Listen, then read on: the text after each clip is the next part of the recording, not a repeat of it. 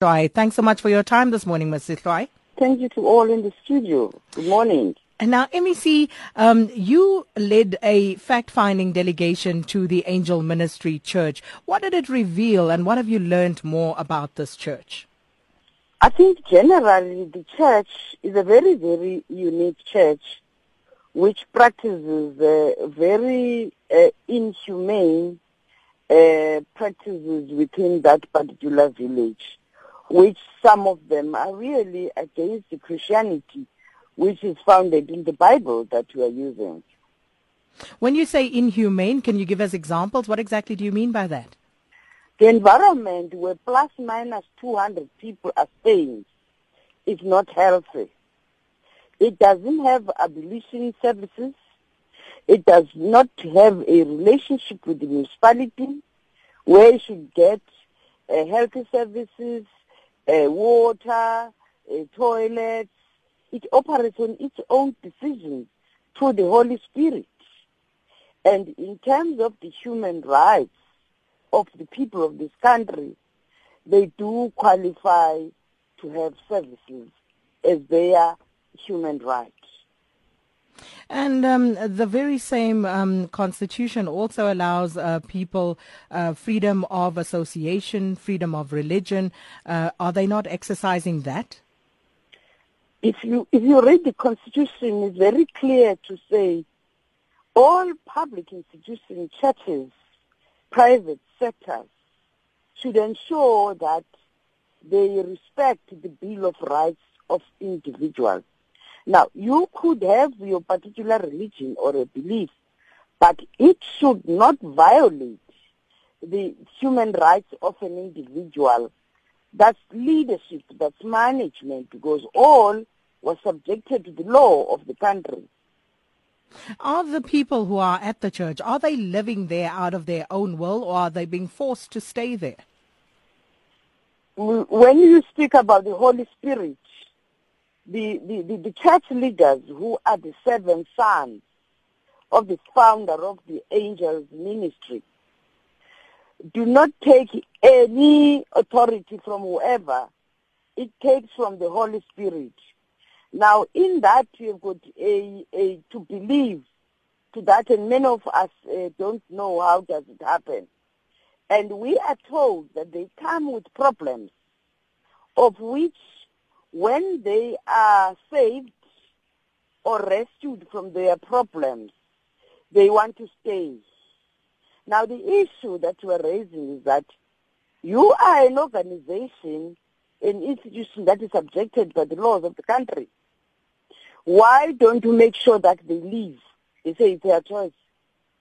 And there are plus minus 200 people that are staying there in a 2 household in the yard.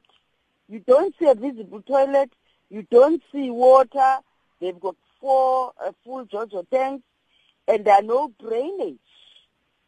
Yes, we understand the village character, but villages today have got toilets that are visible, that are known. But are they being held there against their will? Come again? Are the people there held against their will? I don't understand you.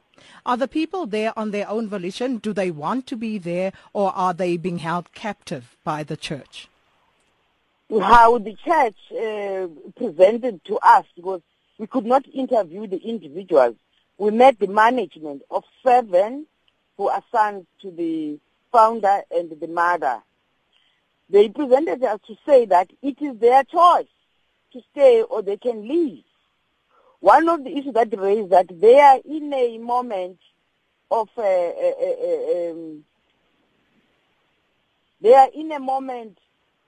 fasting, and they are here for that moment. They are going to leave, but the villagers are saying they stay here for life, not going to school, not working, not associating with the village people. But that's hardly a crime, because the Constitution in the Bill of Rights also says that everyone has the right to freedom of conscience, freedom of religion, freedom of thought, freedom of belief, of opinion. So they are well within their right to do that. If they don't want to associate with the rest of the villagers, surely it's their right. It's fine. It's fine, but in a country of democracy, all of us, we are subjected to the Bill of Rights, where we have got to ensure that everyone gets necessary services for her to live. Now, they've got a choice to stay there.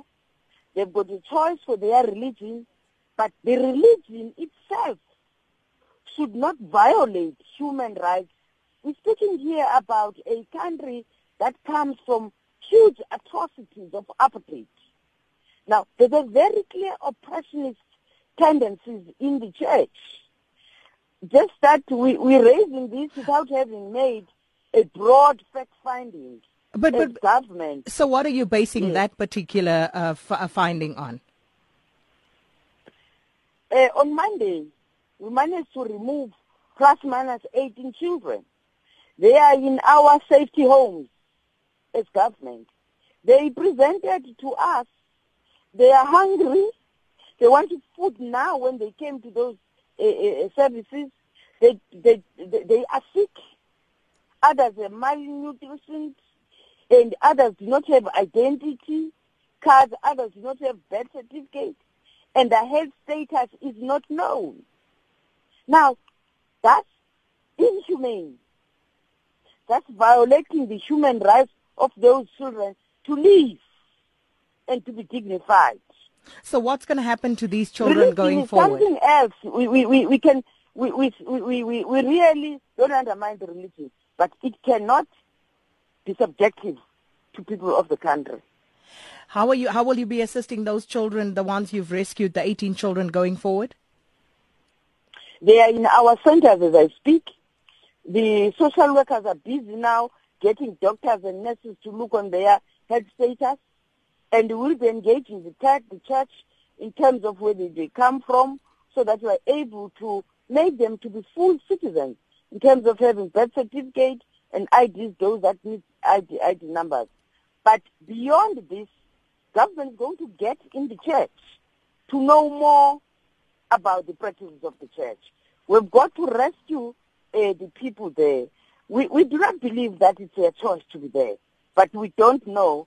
We are going to get that information when we get clearer and nearer to them. We have presented to them that we don't believe you are acting illegal, unconstitutional. Government is going to engage you as a way forward.